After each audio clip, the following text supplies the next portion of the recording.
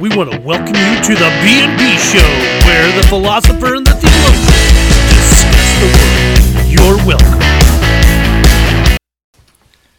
And hello, welcome to the B&B Show. This is our very first time to try this out. I'm Joshua Bell, and I want to introduce to you my co-host, Dr. Kevin Bond. Say hi, Kevin. Hi, Kevin. It's good to see you. And I'm so glad that you all can see us through the radio. It's really good. We do have faces for radio, so that might save you a little bit. I want to give you a little bit of opportunity to get to know Kevin. So, Kevin, why don't you tell us a little bit about yourself? Okay, so I'm Kevin. I grew up in Perry, and then I went to Chickasha to study math. Then I went to OSU to study philosophy, and then Knoxville for more philosophy. So basically my background is a bunch of math and a bunch of philosophy. So what you're saying is that you like to think about math. I don't really like to think about math. I can do math. I like to think about a lot of other things. So just out of curiosity, why are we doing this? I think we're just doing this to have some fun and to have good conversation. I think so too. For those of you that don't know, I'm Joshua Bell. I grew up in kind of all over the world. McAllister became the place that I say that I graduated from high school from. But ultimately, I ended up going to college all over the country, eventually ending up at Phillips Theological Seminary, where I'm working on my doctorate of ministry. And so, for me, this show is kind of fun just because I come at it from a theological perspective, and you come at life in a philosophical perspective. Mm-hmm. So, for those people that are just listening, what's the difference, in your opinion, between philosophy and theology? It's a good question. I think philosophy often starts with trying to figure out what kind of assumptions we have, trying to eliminate some assumptions, and then just see what we have left over, build up from first principles, and see what we have left. And see, I think with theology, we have to have philosophy at our core. Mm-hmm. Like the great philosophers gave us the stepping stools for us to be able to have conversations about whatever deity is that mm-hmm. we claim. Mm-hmm.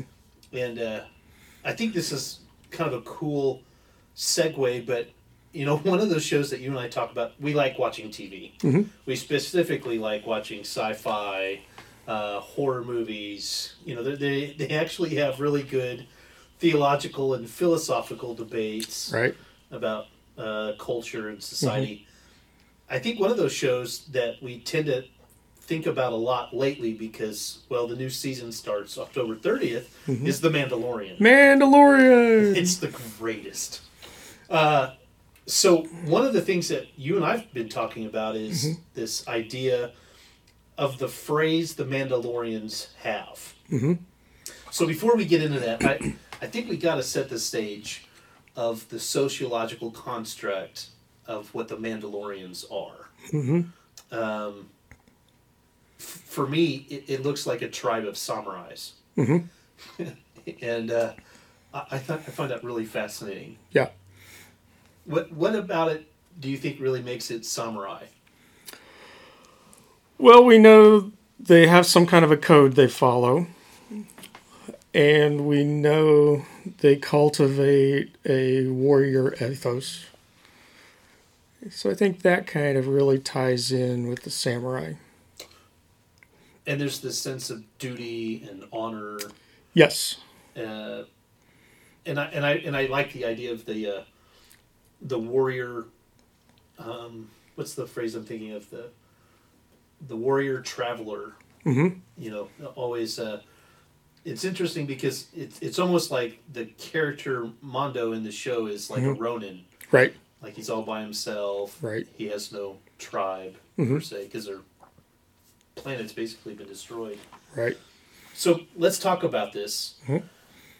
So there's this fascinating thing that happens in The Mandalorian that, for those of you that haven't watched it, you have to watch season 1.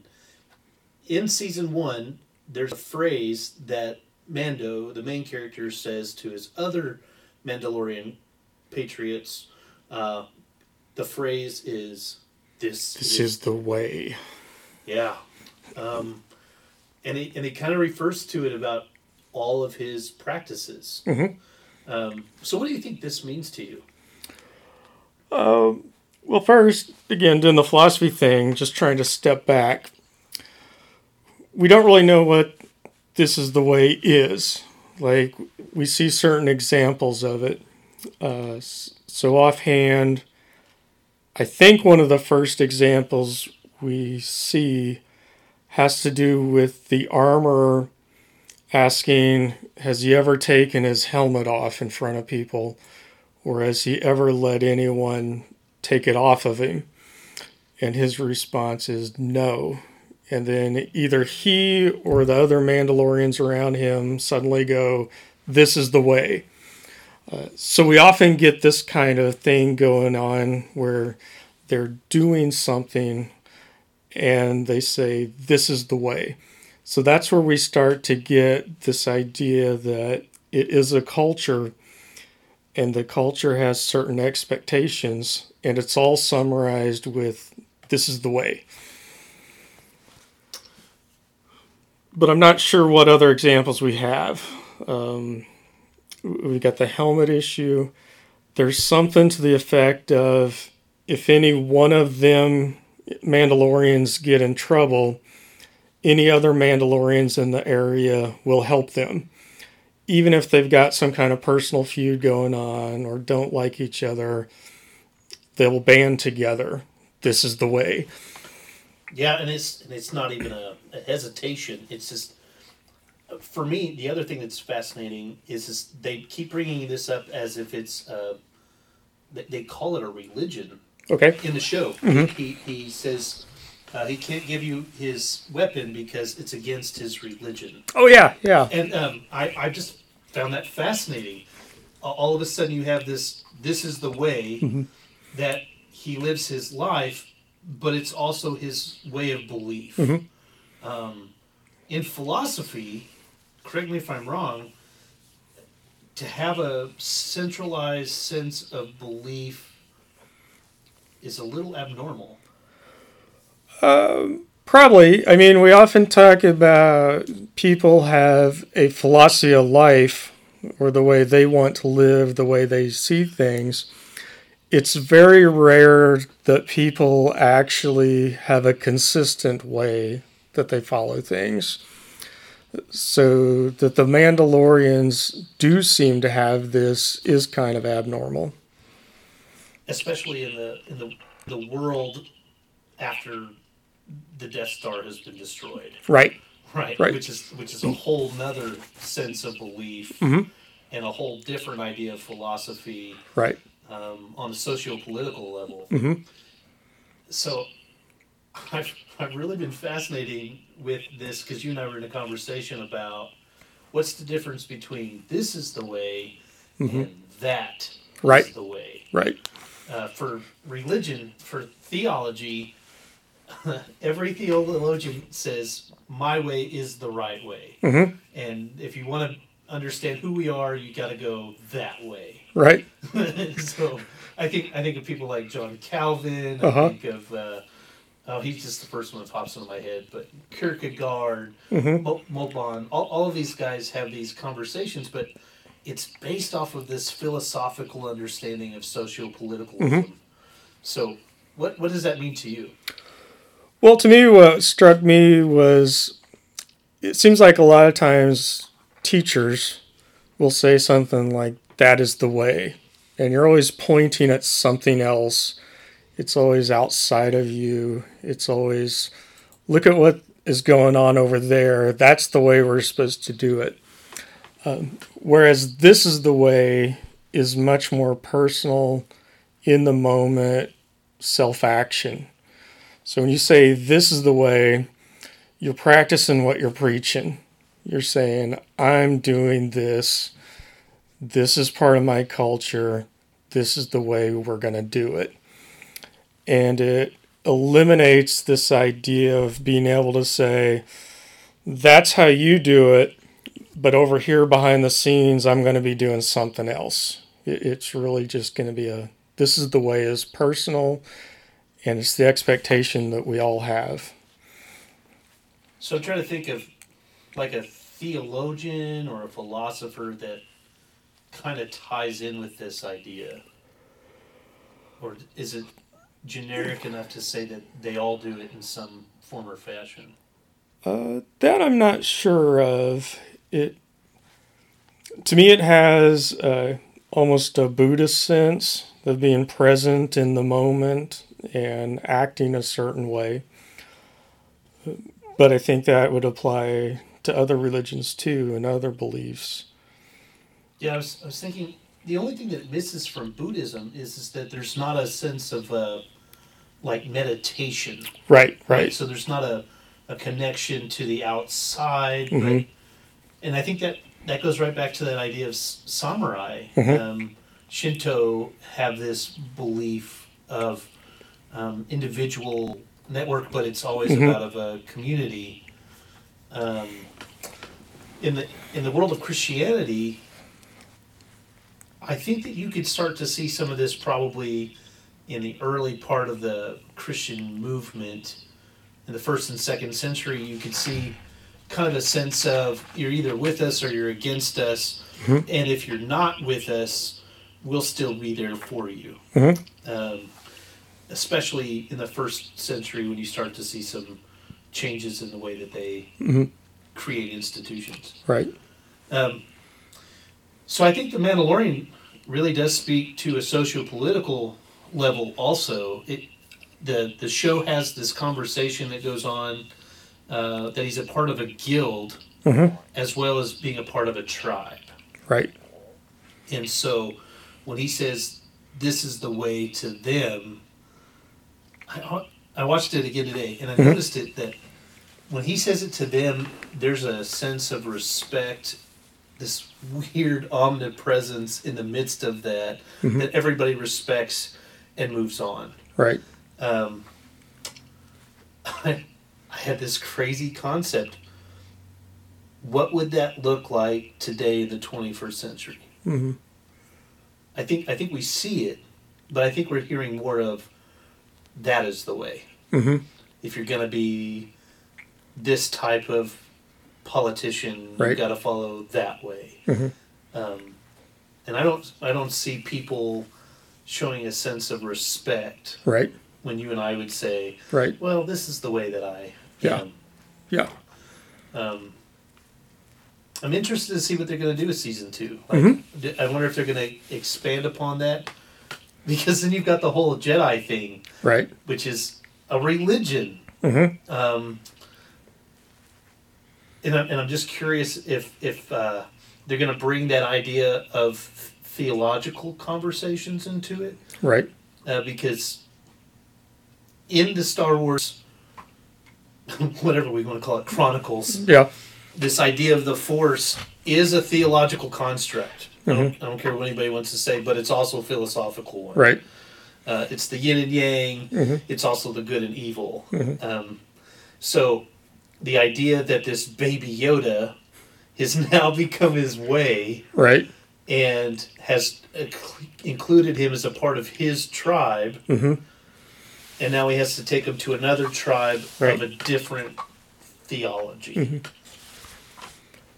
So another thing of this is the way, is that when a Mandalorian comes upon a homeless child or something, do they have to adopt him? Yeah, that was something kind of fascinating. When I went back and did the research, mm-hmm. there's a very historical tribal nature to that. Mm-hmm. I think I would rather use the Native Americans in this conversation. Like, it was one thing for you to attack a village, right? But the children were adopted into the tribe. Okay. Right? In the Jewish culture, there was a sense of adoption that took place with everybody that was around them all the time. I get the idea that the Mandalorians are representing kind of a Torah-based idea for them. The way is Torah, but there's a sense of this tribalism that we might relate more to the Native Americans. So from what I gathered is adoption is a total thing for them, and there's very few actual naturally born Mandalorians in the series. It's like the tribe of misfit toys. Right. But they've been brought up with this philosophy, theology from whenever they were adopted. Right. Which again goes back to the samurai idea. Now you know more about samurais than I do. In the samurai world, you were raised that way. It was a nobility thing. Yeah, it was very much a caste system. So I think predominantly you would be born into it. But it seems like there would also be provisions to be invited in. I'm not sure of that, though.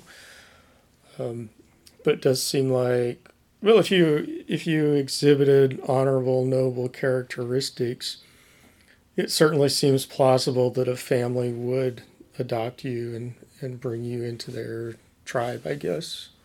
Which in The Mandalorian, they kind of do that. Right. With the baby Yoda. Right. Huh, I hadn't thought about that. So there's a lot. Yeah, and it's interesting, too, that this whole idea of you've got this baby, you're in charge of it, but the automatic assumption isn't that you're going to keep it and raise it in your own culture. The assumption is you're going to try to find its own people. Right. And you're going to have to risk your own life and livelihood to get that kid where he belongs, even if it belongs to your enemy. And I think that's almost a radical idea, right? Because we are saying give honor to the people that you've been fighting for a long time. Yeah. Yeah, I mean, they even call them, enemy sorcerers? Something like that. Yeah, enemy sorcerers. Yeah. Well, and that's something that we don't ever see sociologically in the United States. Like, that just never happened. Right. And actually, for me, anthropologically, it's fascinating how they do this. So there's this tribe, for lack of a better phrase, of samurais that adopt this child just long enough to be the surrogate people so that they could find their own tribe. Right. Sociologically, I don't know if there's any other culture that does that. Right. Which might be why it's so fascinating to us. Right. Yeah, because, I mean, we have a long history of doing the exact opposite. Yeah. Of taking people away from their culture and saying, you're not going to learn any of that. You're just going to learn what we believe in. So this is really a different twist. Well, and I've always thought Star Wars really did reflect some of the socio-political things of our time and place, but I really feel like The Mandalorian is doing a really good job. I keep saying for lack of a better phrase, but it really is. I mean, I don't know another phrase to say that it's closer to what we're dealing with when we think of the philosophy of this is the way. But it takes a totally different spin on our socio-political climate at the moment. Which is what classic science fiction always does when it's good, right? It presents this kind of alternate reality that is a reflection of what's going on in our life. At least that's what gets a lot of us into it, I think. Yeah, like you think Planet of the Apes. Right. Same idea. But it keeps us drawn in. Right. Well, I think this is a good place for us to kind of think about before we go to our next episode. And I want to encourage any of you that are listening to send us an email. Tell us a little bit about what you think this is the way means to you. Well, until next time, we'll talk to you later. This is the B&B Show. Woohoo!